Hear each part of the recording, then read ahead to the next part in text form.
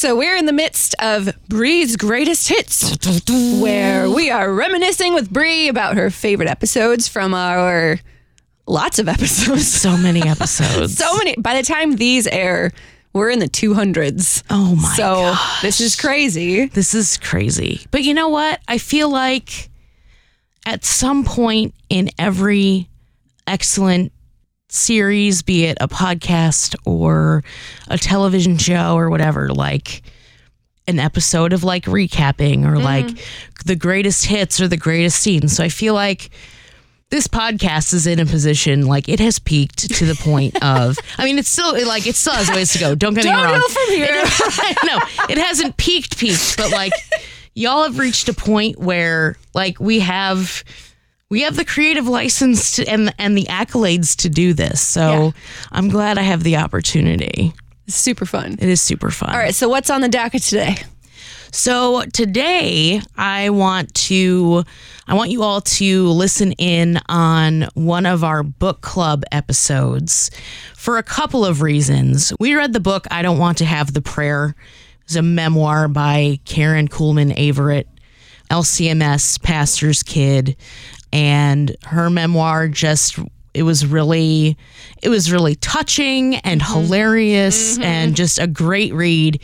If you didn't read along with us back when we had recorded that episode, I highly recommend. It's a great read and super fun. But also, this was one of the book clubs where we were able to actually bring the writer on for a little bit of discussion prior to talking about the questions and discussing the book. And so, as hilarious of a writer as Karen is, she's also just she was a hilarious guest to have on the show. Yeah. She was probably one of my favorite guests, and we had in the last 4 years, some really excellent people on the show. And I think this book is and the episode really was a good reality check, I think. We had recorded this when my husband was in his second year at the seminary. Wow. And right now, at the time of this recording, like he graduates with his MDiv today. And so it was wild to like think back to 2 years ago, but also like it's still very relevant that the ministry, being in the parish is going to be a life-changing thing for me, and I don't know that that's ever gonna change despite where Matt is at in his career. So it's a good story about being genuine and being authentic in an environment that maybe doesn't always welcome that or boundaries or whatever. So it's a really good read. I hope you enjoy this episode. Here we go.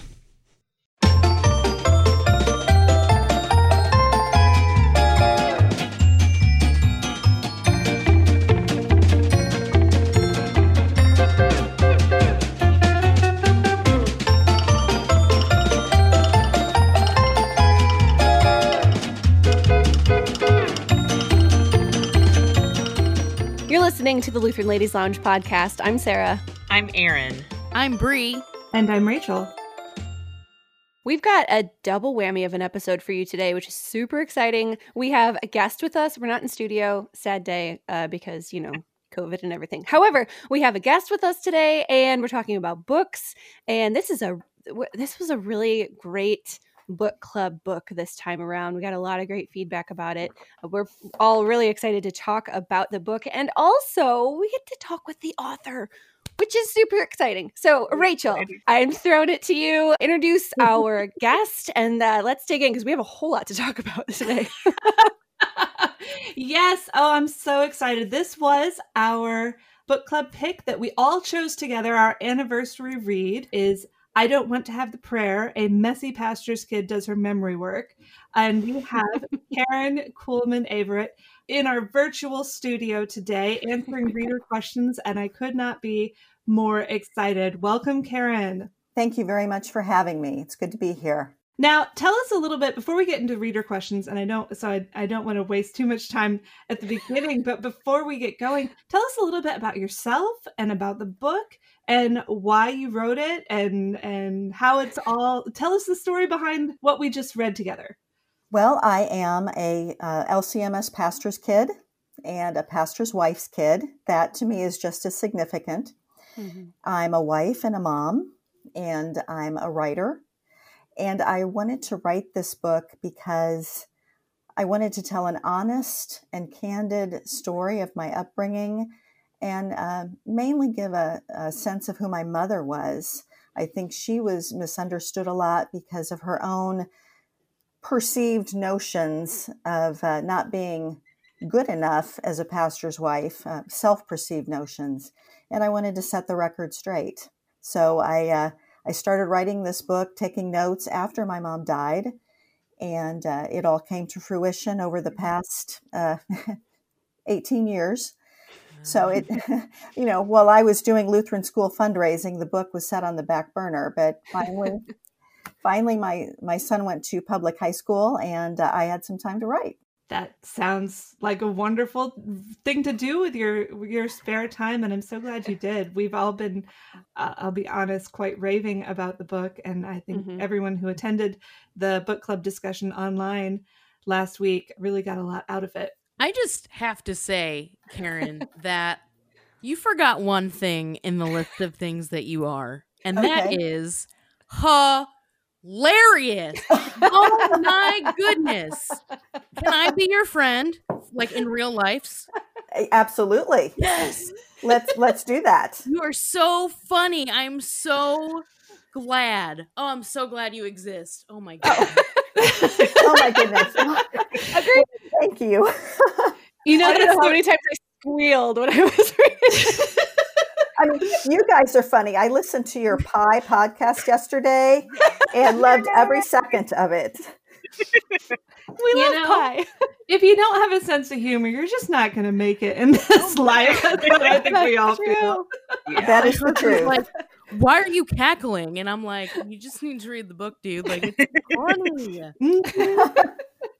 Yeah, I'll be giving it to my husband or my teenage daughter. I'm not sure which first. My husband is a chaplain, and we were in the parish for a number of years before going into the military. And of course, my children are all PKs, and they know of what you speak. And now I know too. Well, we could keep praising each other to the skies for the better part of an hour, probably. But I want to get to these reader questions. So let's just dive right in, picking one at random from the batch. Listeners out there, I only know you from Facebook, so if I massacre your names, love me anyway, please. Margot Dupree writes, your memory of such details is amazing over such a long time period. Was prior journaling part of the process for the book? So how did you get all these wonderfully detailed narratives in there? Well, I don't journal. I don't have the patience for it. When I've written things down, it's on a scrap of note paper or the back of an envelope, and I stick them in a file and then go through the file when I'm writing. But I've always had a weird memory, the kind that makes people think I'm a weird stalker, because I'll bring up a memory and they won't have the same memory. And I'll say, well, yeah, you were wearing that blue shirt and the green socks. And I come off looking like a total weirdo. But I just remember some things a little more clearly, probably because I remember based on the emotion of the event rather than the event itself. Mm-hmm. And I think once the emotion is tapped into, then, okay, the people come into focus, the surroundings come into focus, and I just take it from there.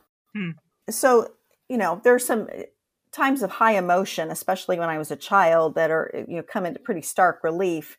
And I think we remember those emotions from childhood a little more easily than we do when we're older. Mm-hmm. It sounds like you have a real gift for being able to sort of meditate on your memories, where you can just pick one and sort of spend some time with it and really focus, bring it back into focus, which is a really neat practice, one that I think can be a real blessing and apparently very good for you if you're an author of memoirs. It's helpful. I found myself wishing so much, though, that I had asked my parents more questions while they were alive. And I can't stress enough to people, your parents will be gone someday and your access to those memories will be gone. So ask while you have the chance. Yes. It's important. Absolutely. Oh, I have kicked myself so many times for not having been more assertive in asking my grandparents questions. Yep. Same. All right. Monica Kelp writes, if you got to sit down with first-year seminary students or men who are contemplating going into seminary and their families, what is some advice that you would give them about the life of a family in ministry? And I think, Bree, probably you would appreciate this question answered too, since you and your husband are currently at the seminary. I am all ears right now. Yeah. I'm careful not to give advice because I'm not an expert at much, but I would say, be hopeful, but go into it with low expectations. There you go, Bree. Yes. For the congregation, I knew one pastor's wife, and she and her husband had just embarked on ministry, and she was very disappointed because she thought she would be the epicenter of all the women's activities in the church. Ooh. And she wasn't, and it was a huge letdown for her. So I would say, expect that people aren't going to treat you like the queen of every room you walk into. But if you go in with humility and an understanding of this isn't going to be the most exciting thing with all kinds of great attention, you're going to be okay. And also expect that your husband's not going to be around for every family activity. It's just not possible. There are too many demands on a pastor's time. And go easy on your kids. That's a huge thing. That one's for you, Rachel. I wish you'd been around in my life like 15 years ago, because there's some things I'd do over again. Well, hey, my kid's not a pastor's kid, and I have made some big mistakes. So I'm my mother's daughter. Oh. Your mother did a great job, if you are any indication of that. Well, agreed. I guess that's hope for all of us. All right. So your advice, you're not the queen of every room you walk into. Good advice for everyone, pastor's wife or not. But right. yeah, it can save you some heartache throughout your life. All right. Moving on, we have a couple of questions from Faye Bolton Mergups. Okay. So part of the book is about the experience you had with bullies in childhood. And she asks, have you met any of the bullies in the book as an adult? Have they changed or have they apologized? And did you disguise anyone in your book so they wouldn't recognize themselves? I hope I disguised a couple of people well enough. I certainly tried. I haven't met them in person. I have seen their lives through Facebook. And no, there were no apologies. I don't know if they've changed, but I think I've changed. I'm no longer looking at them as this scared, sad peer of those people. I see them through the eyes of being a mother. And I know these people came from homes that were dysfunctional. And I see them more as the little girls they were who weren't getting what they needed. And that's why they acted out. It took me being a mom to see that. I would not have said that 20 years ago. But if I look at things through the prism of motherhood, I have a completely different attitude than through the prism of a bullied kid. That is so wise. Oh my goodness. One thing that I mentioned in one of our discussion points this week is that what you went through as a bullied child really seems to have cultivated compassion. And what you're saying about the mother love, the pity that you feel for these young people who maybe didn't have all the love and care and attention that you did, that really sort of backs up that idea that just as the Bible tells us, suffering produces compassion. Yep. Right. We all have our struggles. Yes. Yep. Faye also asks, and Madeline Rose Craig seconds this question. So we've got two readers and a whole lot of hearts and thumbs up on this one. People want to know, what is one thing we can do to better support our pastors' families? Yes. Prayer, definitely. And, I am guilty of always speaking about prayer as though it's the weakest last resort in our arsenal as Christians, when it's really the most powerful. But I speak to people, well, all I can do is pray, or I can't do anything for you, but I'll pray. Prayer is huge, and pastors' families face the same spiritual needs as all the parishioners within a congregation. So prayer is huge.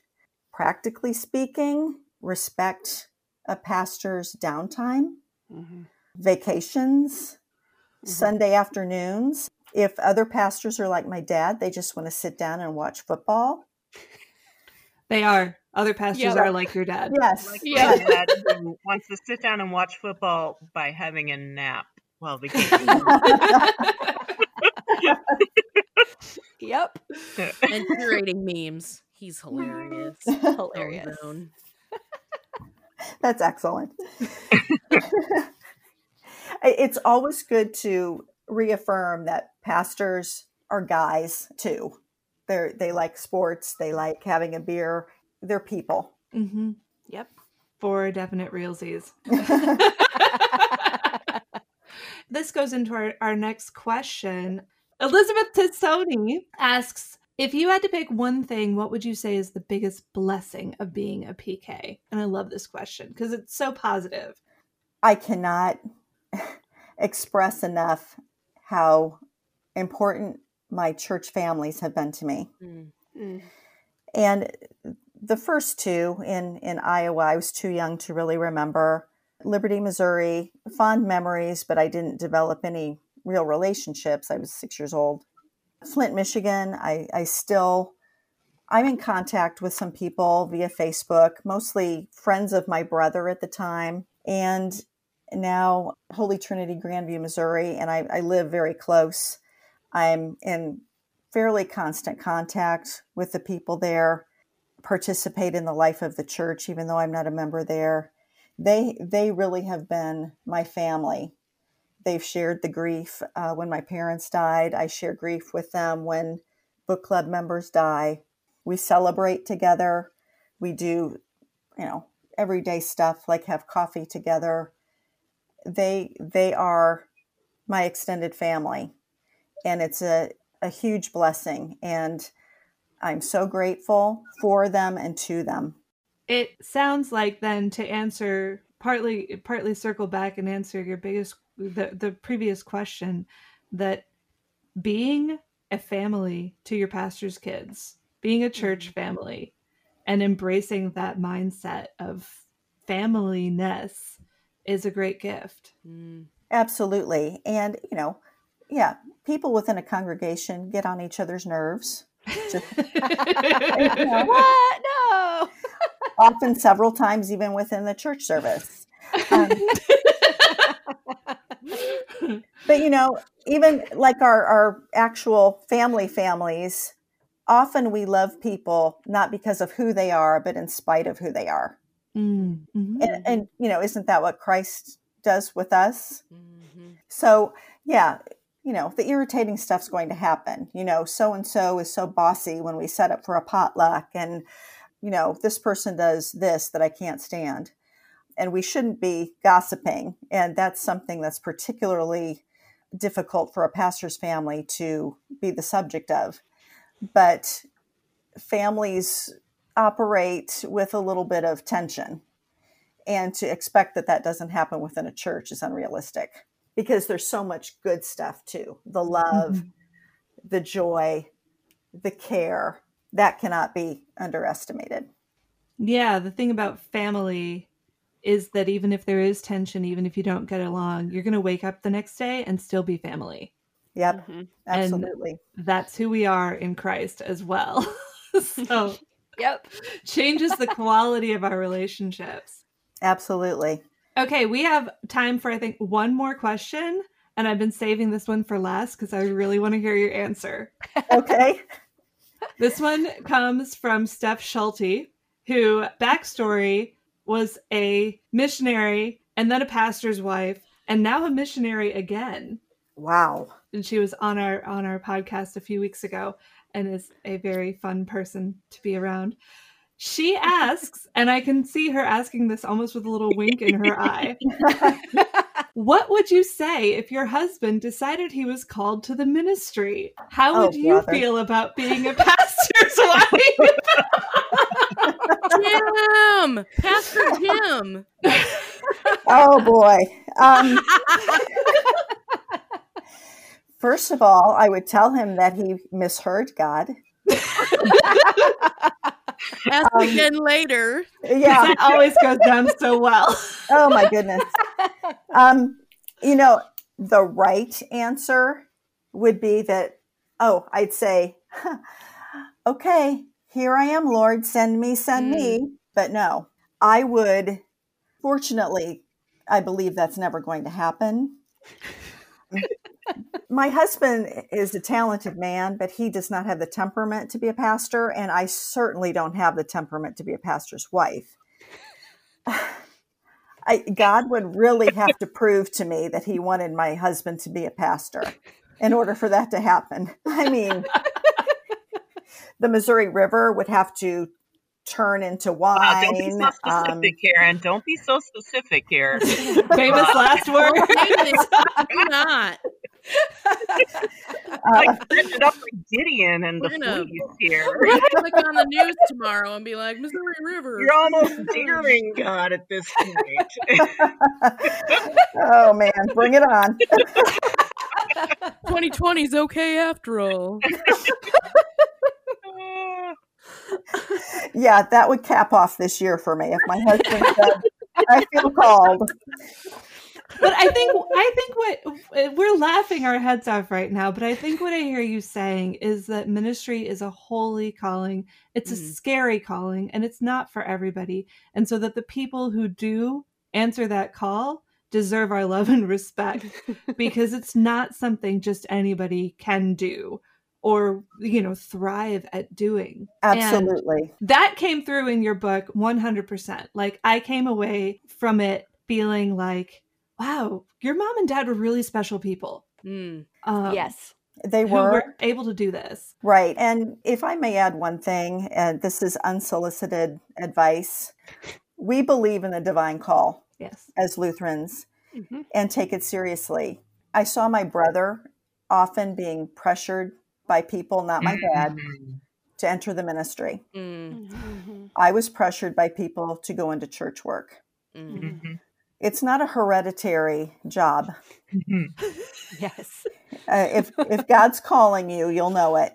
And people don't need to put that pressure on pastors' kids. They probably feel enough of that without that being put on their shoulders. That's an excellent point. Very, very good advice. As I have a teenage son right now, I know you do too, that to have that burden placed on you, whether or not you're suited for it, can be a very tough thing. I mean, yes, we do need to encourage, our young people to consider their vocations. Absolutely. But yeah, you're right. Putting that pressure on someone who may not be led in that direction can be a hard thing. Yes, and God's going to use somebody who is a appliance salesman or a congressman or woman. He'll use us in the area of ministry of his choosing. And he is using you, not as a pastor's wife, but as an author, someone who has, in a very wonderful way, documented the experience of pastors' families that has created a lot of understanding and empathy among our group and some really great discussion. And I want to thank you for writing the book and for talking with us today. I'm so grateful. Thank you. Thank you for having me on your podcast and for allowing it to be part of the book club. I appreciate it. And I just said goodbye, but Erin has something for you. Before you go, I gotta know. Mrs. Harry Ray's Waldorf Red Cake. Yeah? From the St. Peter Westgate cookbook. Yes. Yeah, do you have that recipe? We would love to have that in the lounge. Yes, we would. Okie doke. How can I get it to you? Oh, excellent. Okay. Well, you can either just post it or you can email it to us or message us. Okay. Any of those, but I think Carrier we ought to pigeon. share that Aaron recipe. just wants it somehow. Yeah.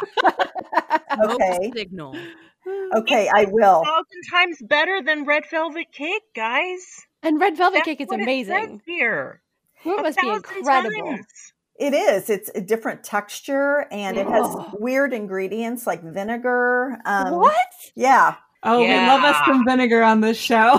Yeah, we do. I will get it to you. Absolutely. We're a foodie bunch over here. All right. Well, that is the best possible way to finish up an interview. Thank you, Aaron, for not forgetting it. And thank you again, Karen, for talking with us. Thank you. Thank you, I appreciate Karen. it. Thanks so much, guys. Thank you. Clap right back at you.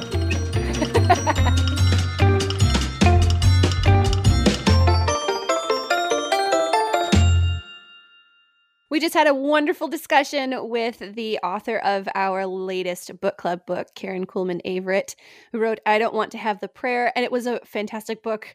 If you haven't read it yet, you totally should. It's hilarious. We all loved it. We're all like laughing out loud, squealing, cackling while we were reading it. So totally worth your time to read. Or also ugly crying.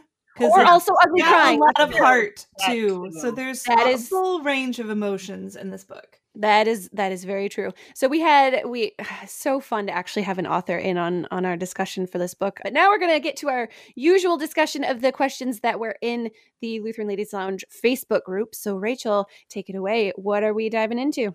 Okay, well, I think we all we can skip some of the usual prolegomena for these discussions. I know you all loved the book, and I know a lot of the reasons why you loved the book. So let's just dig into the meaty issues that we discussed together with 83 women who came to our online book discussion this last week. Nice. And I think I say this every time, but this was my favorite discussion yet, you guys. It was so really good. much meaty conversation. But as we usually do, what I would love is for each of you to choose one question from our discussion that you would like to dig into a little bit on air here before we close the book on this particular book club read. So who wants to go first? I will go first. All right. Go I for it. volunteer as tribute. So the question that I picked is question number 4, and that is particularly because of my own personal context. Coming up here, my husband is in his 2nd year at the seminary. We're gearing up for vicarage. We have our interview coming up here next week. At the time of recording, not playing this back. But anyway, question number 4. One thing that makes life challenging for pastors' families is that pastor is never just a job. It's a whole life calling and identity. Many working fathers can leave their jobs at the office, not pastors. Pastor isn't just what they do 9 to 5. It's who they are 24/7. What expectations about the ideal, quote unquote, pastor or pastor's family do we carry with us? How do these either enhance or interfere with our ability to love and appreciate these fellow laborers for Christ? And thinking more positively, what qualities do you cherish in your own real life pastor and his family? How do you honor and support him as a minister of the gospel?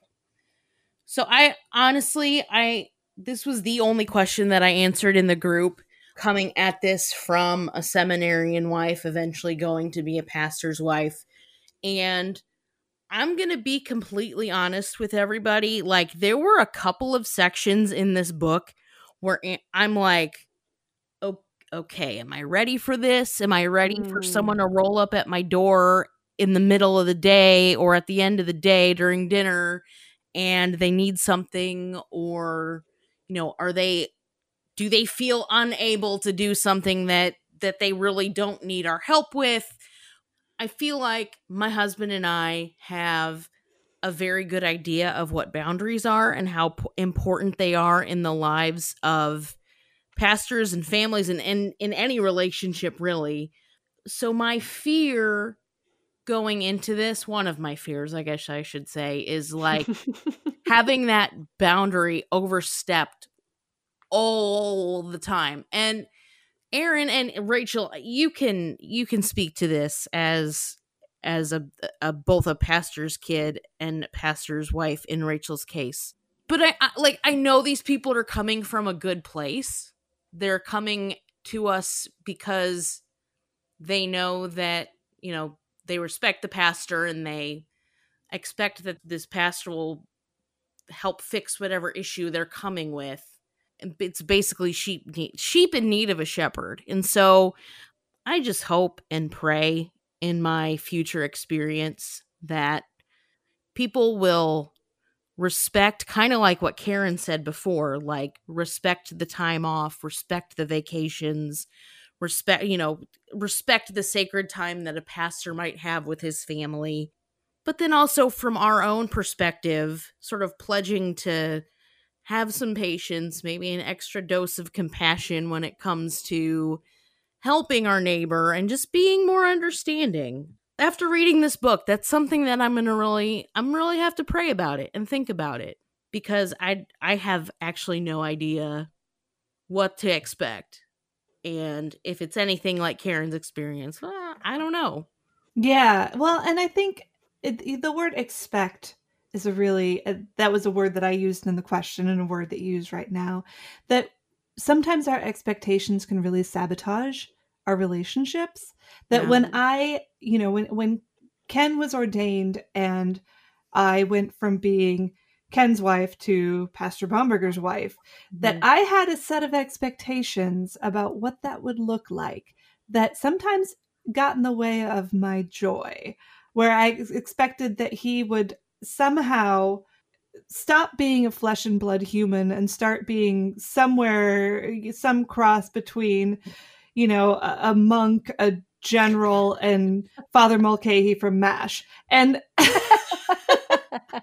that just didn't happen. He's still Ken. He's a man of God who loves the people of God and brings them Jesus. And that's what I should expect from him. And that's what I get from him. And for me, I thought my life would be like something out of a Miss Marple novel. There would probably be pearls involved at some point. And those expectations, too, are, have not necessarily played out that way, but it's been good. I'm glad that God had something completely different in mind. And he has something wonderful in mind for you and Matt Bree. Thank you. And there were parts in the book where I felt like Mrs. Kuhlman, Karen's mom, there was almost a begrudgingness maybe, and I could be misinterpreting that, or like a resentment for certain things, choices that her husband would have to make. And I just I don't know, that I felt that on a deeply spiritual level, but I also hope to not be ever in that position. Oh, it's almost inevitable. If you are a pastor's wife or a pastor's kid, you will be jealous of the congregation. Dang it. You will look at what they need from him and what they deserve from him, and you will say, but, I want more. I think that's something that you get from the book, is that even if everyone's doing everything right, and Pastor and Mrs. Kuhlman did a lot of things right, that there's still that longing, like, I wish I didn't have to share you. And yet I'm so glad that you're willing to share yourself with the church in this way. And I mean, that's the blessing. That's the blessing of it. So. But of course, pastor isn't, I deal with that now with the military. Any military spouse out there knows that your spouse is not your own, that they have someone else in their life that has demands that they can put on you. And get in the way of your perfect, happy little home together. So, but I respected sort of the candid honesty with which Karen explains her life growing up as a pastor's kid. I thought that was tremendously awesome for her to describe it in that way. Yeah, so refreshing. This should be required reading for all SEM families. I'm telling you. Let's see. Well, who else has a question they'd like to talk about? I have number 5, and I'm going to condense this because it's really long. Sorry. It's a good one. It's just really long. It's me. So this has to do with family, culture, historical heritage, thinking about those things while we're reading the book. And I definitely was thinking about my German Lutheran historical family heritage through all of this. And then the part when Karen reveals her German Lutheran great-grandmother's 2 secret crushes, Walter A. Meyer and Adolf Hitler. I think I laughed out loud at that one. Yeah. Yikes. My But jaw then- about hit the floor. I know, right? Right. But then the question at the end of this is, what finally brought Karen and Jim to the Lutheran church after their church shopping after they were married? How did their journey together help Karen understand why deep down she truly was and will always be a Lutheran Christian? And then what about you, like the rest of us? What keeps you coming week after week to the Lutheran church? The lemon bars and church basement coffee, I think that's an obvious yes, but there's more than that.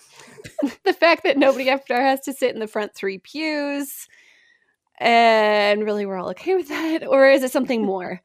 And this one resonated a lot with me, even though I've been in the Lutheran church since I was a child, and my family has been Lutheran for generations. But there is a point in time when we become adults and we're making our own decisions, and you have we didn't have to stay in the Lutheran church. There's this choice and this process that you go through as an adult of, wait, why am I actually here?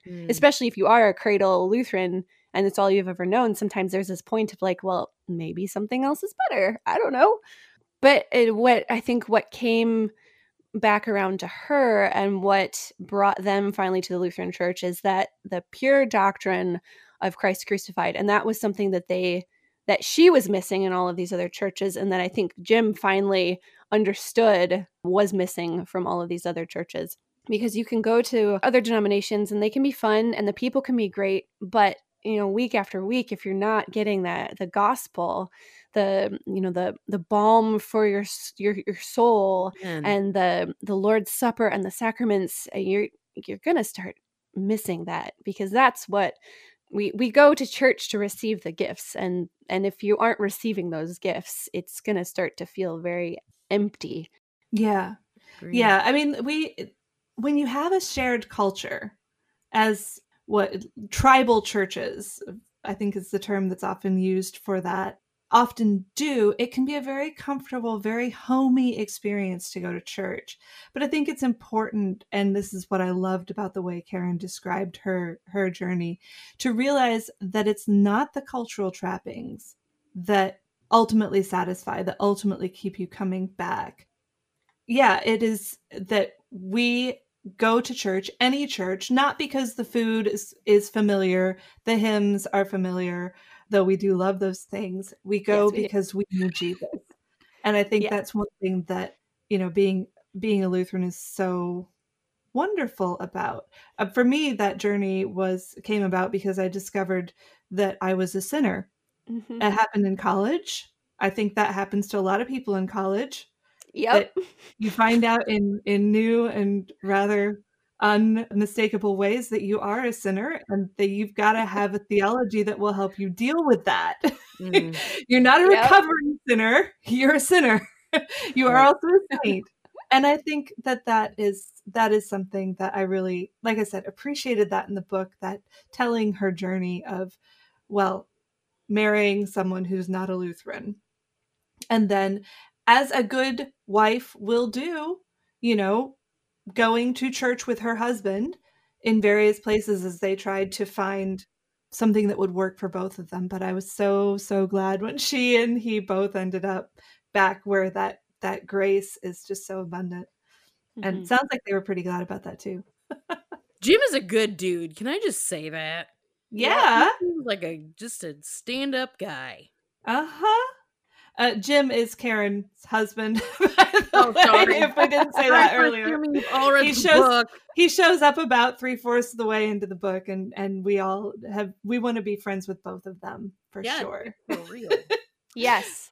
And since it's a small Lutheran world, we probably can be. That's Yep. kind of awesome. Erin, do you have one for us? Yeah. So I am going to talk about question 3. Okay. And about how it's a funny book, but also a painful book. Karen spent a lot of her childhood and adolescence feeling out of place and isolated, and wanting those friendships that just always seemed like they were not quite there. So then the question is, how did God use the hard, lonely seasons in Karen's life to mold her into the faithful, compassionate woman that she is today? And then also, how has he used the hard, lonely seasons in your own life to shape you? So I really resonated with this question. I moved around quite a lot. So I am a pastor's kid. My dad is a second career pastor, and so his seminary time was right in middle school and high school for me. And so I was in 5 different schools in 6 years. Yikes. Wow. I think that's right, because I was in, 5th grade before he went to seminary, so I'd been in elementary school before that. So that'd be the first one. And then 6th and 7th grade was his first 2 years of school. And then vicarage was 8th grade. And then we came back for his 4th year, and that was my freshman year of high school. And then his first call was then 10th grade. And so it was just a constant cycling of that. And so there were, like, she had one quote in there about how she was like, I did not want to have to go through all the effort of making new friends again. And that one right there, I was just like, yes, I know what that feels like. And to an extent, I still do. Part of it, I think like there's an element of like lingering, like when you do that so much, yeah, you get sort of good at it, but it never really goes away, that like, ugh, of having to start over again. But there was also a quote she had in there that I really loved, and I highlighted it in the book. It's, although I would have been loath to admit it at the time, meeting people and navigating alien places gave me a backbone. I didn't like how my spine came to grow so sturdy, but I appreciated its strength. And that is something that even honestly during that time, I did not have any real concept of that. Like, that wasn't something I was aware of, even though it was happening.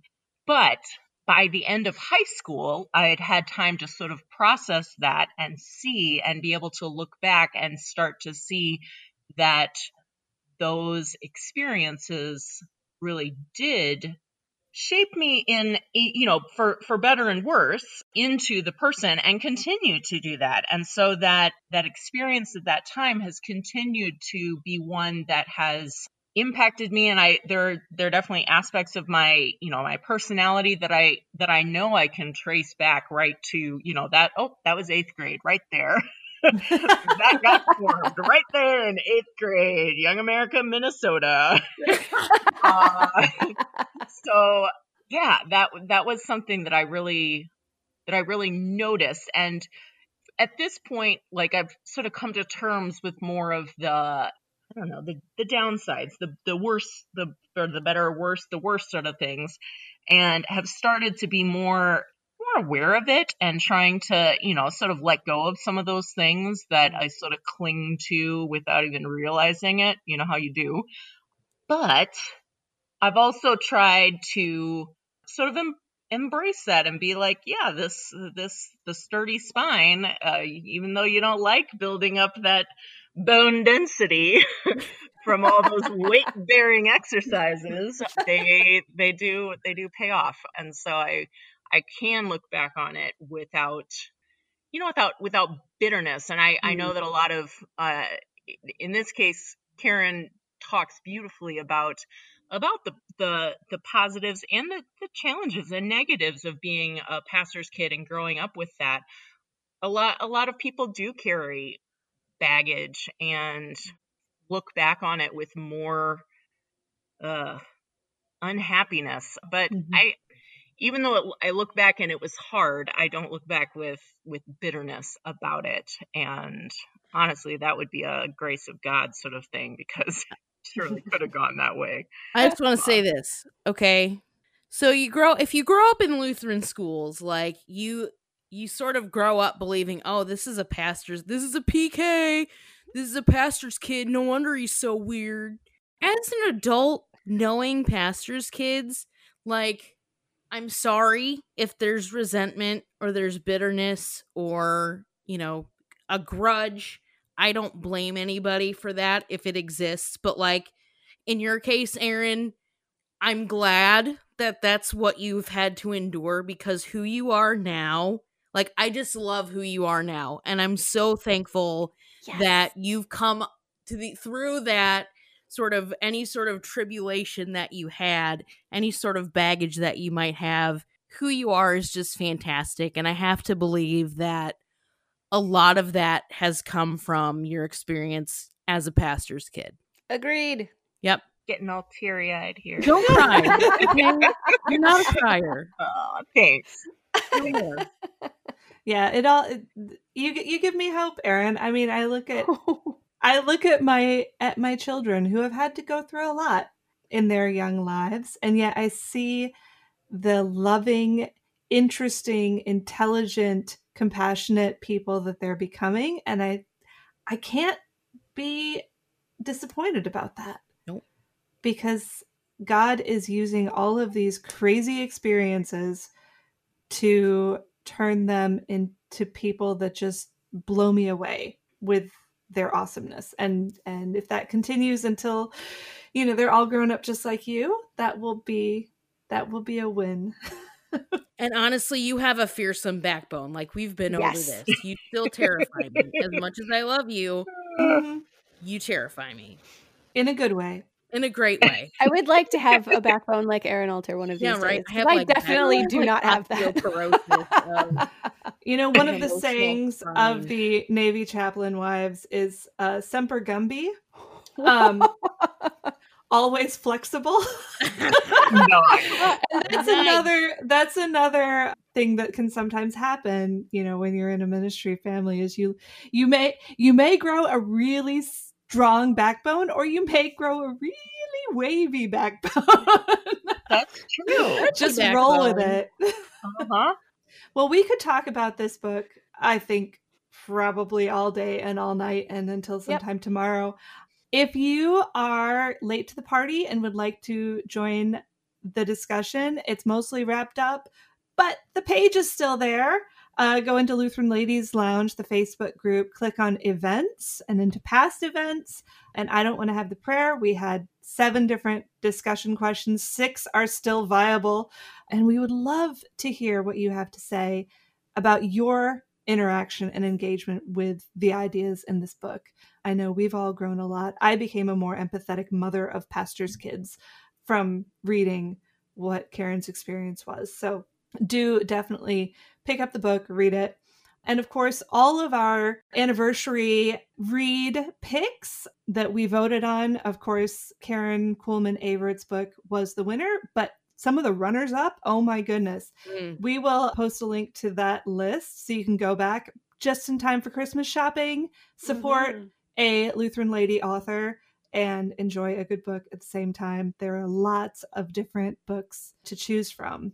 But now we must move on, which is great because there are always more books to read. And we need to get on to the business of picking our next book. Are you ready? Oh, boy. Now, we aren't going to actually do the final pick today. We're going to let our ladies help us finalize that, but we need to put together a list. So this time around, I've been threatening to do this to you guys for like most of a year now.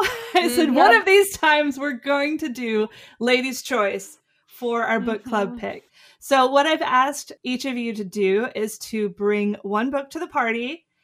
Has to be only one book. And we are going to, I'll give each of you a couple minutes to present your book and tell why we should pick this book for our next book club read. And once we've been through all of the books, we will put up a poll on our Facebook page with links so you can research them. And then we'll pick our next book. And I can't wait to see what it will be. All right. So who has a book? I got one. Bree, you got a book. What do you want us to read? This is a book of mystery, potential murder, and cultural intrigue.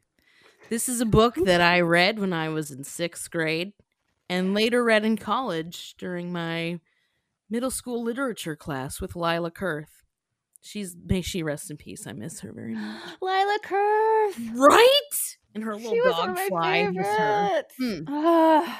So what I would like to present to the group is Ellen Raskin's The Westing Game. Oh, A fun read. Classic. It's 200 pages plus, but it's a quick read for moms with even like as young as 3rd grade kids. If you like reading out loud to them, if they're at that age, that's a fantastic choice. Probably tells you then that there's probably not a murder that actually happens then. Like, characters are fantastically developed. It is such a pleasure to read. It's fun. You can involve your family with it. The Westing Game, Ellen Raskin, can't be beat. Try to top that. You know, for those who are Newbery completists, I believe this one won the Newbery Award. It sure did. Mm-hmm. Is award winning. It is. And like not just any award, like the best award there is, in my humble opinion. Yep. Like you can keep your Pulitzers. I want to know who the next Newbery winner is. Okay, solid choice. Can anyone beat Bree's choice for our Ladies' Choice book club pick? Well, mine couldn't really be more different than Not surprising. As in life, so in book club. Yes, I would not recommend this one be read aloud to your 3rd grade children. Oh boy. However, it is so good. It is beautiful. So I'm bringing it back again. I've floated this one in the past, so I'm trying again because it's that good. It is The Poisonwood Bible by Barbara Kinsolver. And it wrestles with topics of Christianity, mostly in an unhappy way. But we are Lutherans, and we know how to engage, and we can deal with that. And I think there's some solid discussion to be had on where things go so sadly wrong. It is set in 1957, and most of the book takes place in what today would be the Democratic Republic of Congo, but at that time was Belgian Congo, and it features a missionary family that goes there in just an appallingly supported way. Like they sort of went on their own, and it's just a terrible example of how to do mission work on so many levels, which is no doubt part of why I find it interesting. But it's also got this gorgeous prose. It features the family has 4 daughters, and the 4 daughters and the mother are the primary narrators of the book. Their father features, but he is not telling the story. He is part of the story, but he is not one of the narrators. And I'm just, again, because I'm really trying hard to sell this book to you guys, I'm going to give you 2 quotes from the book. Dang. Okay? So, She's bringing the big guns. Don't try to make life a mathematics problem with yourself in the center and everything coming out equal. When you're good, bad things can still happen. And if you're bad, you can still be lucky. Nice quote. Ooh. And then this one's just beautiful. And it's an unhappy book, but it's beautiful, and you won't regret having read it. So anyway, this quote is beautiful and sad. As long as I kept moving, my grief streamed out behind me like a swimmer's long hair in water. I knew the weight was there, but it didn't touch me. Only when I stopped did the slick, dark stuff of it come floating around my face, catching my arms and throat till I began to drown. So I just didn't stop. Oh, my heart. I know, it's just so I good, will, guys. I will give everybody who votes for the Westing Game $5. And $5. it's both audio and in print. So I'm just saying it's available in both ways, but it's long. It's not 200 pages.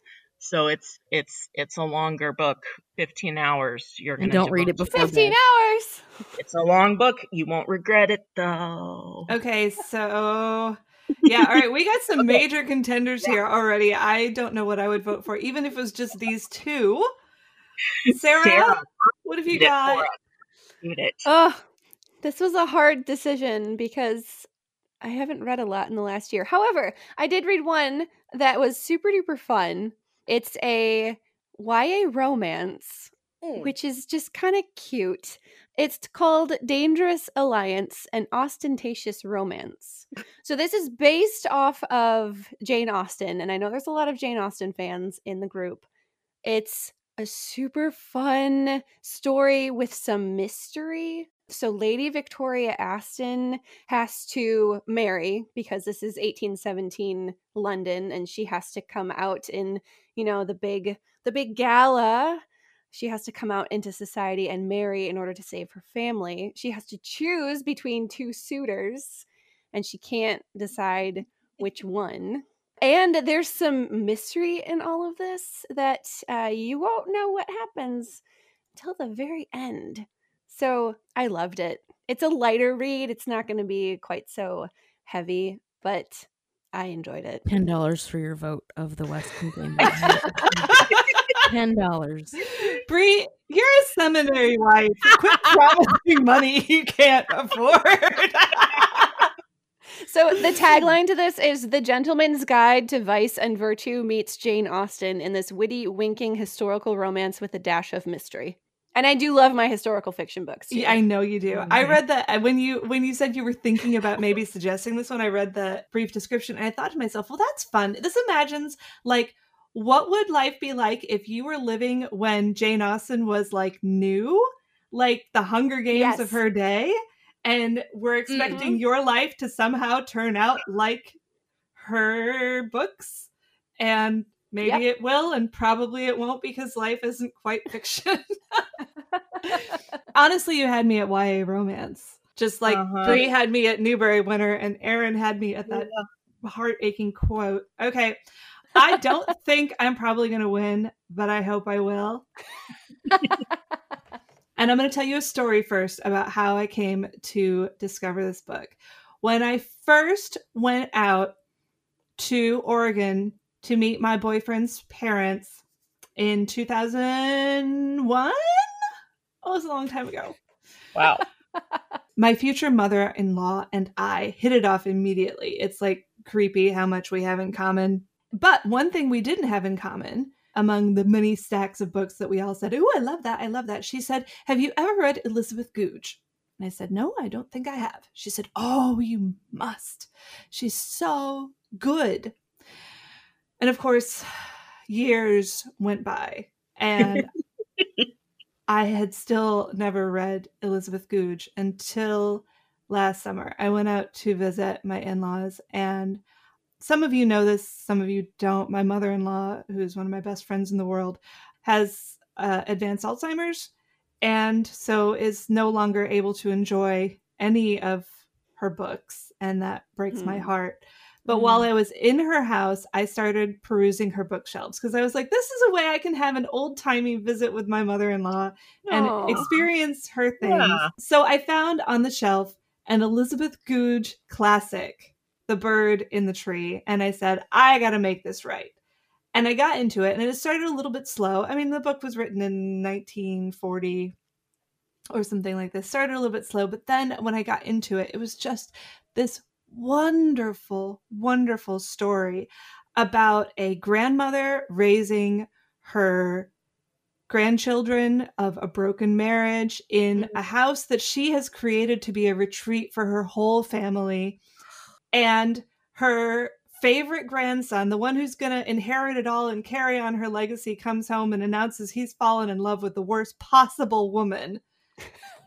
A romance that is going to completely tear her entire family apart.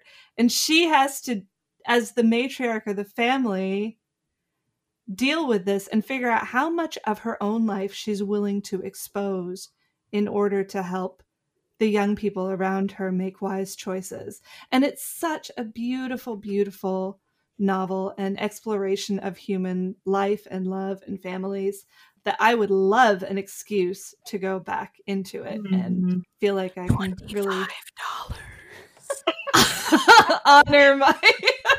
honor my mother-in-law. And I would love to, if even if I lose terribly, because this is not a YA romance. This is not a Newbery winner. It hasn't been a bestseller in like 70 years, but it's a beautiful book even recommended to me. A beautiful person who's not wrong about books, just as me. So there we go.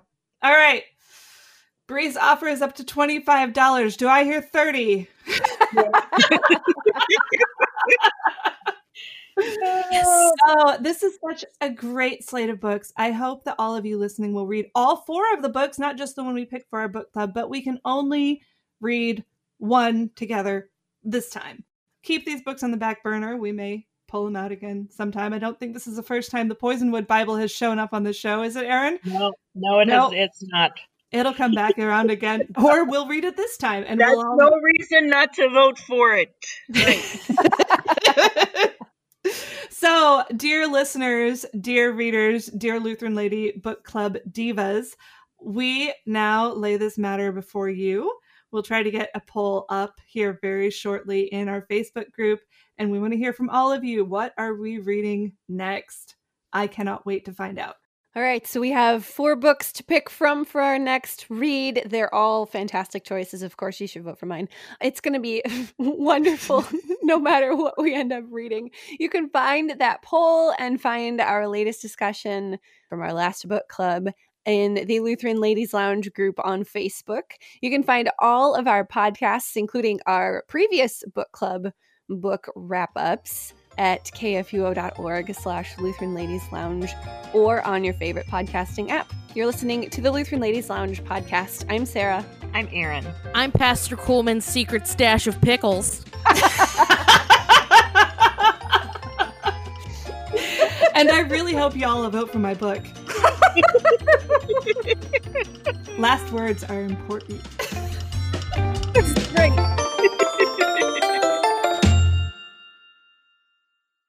Views and opinions expressed on the Lutheran Ladies Lounge podcast may not represent the official position of the management or ownership of KFUO Radio, the Lutheran Church Missouri Synod. The Lutheran Ladies Lounge is produced by KFUO Radio and available at kfuo.org or wherever you get your podcasts. Join our community on Facebook in the Lutheran Ladies Lounge.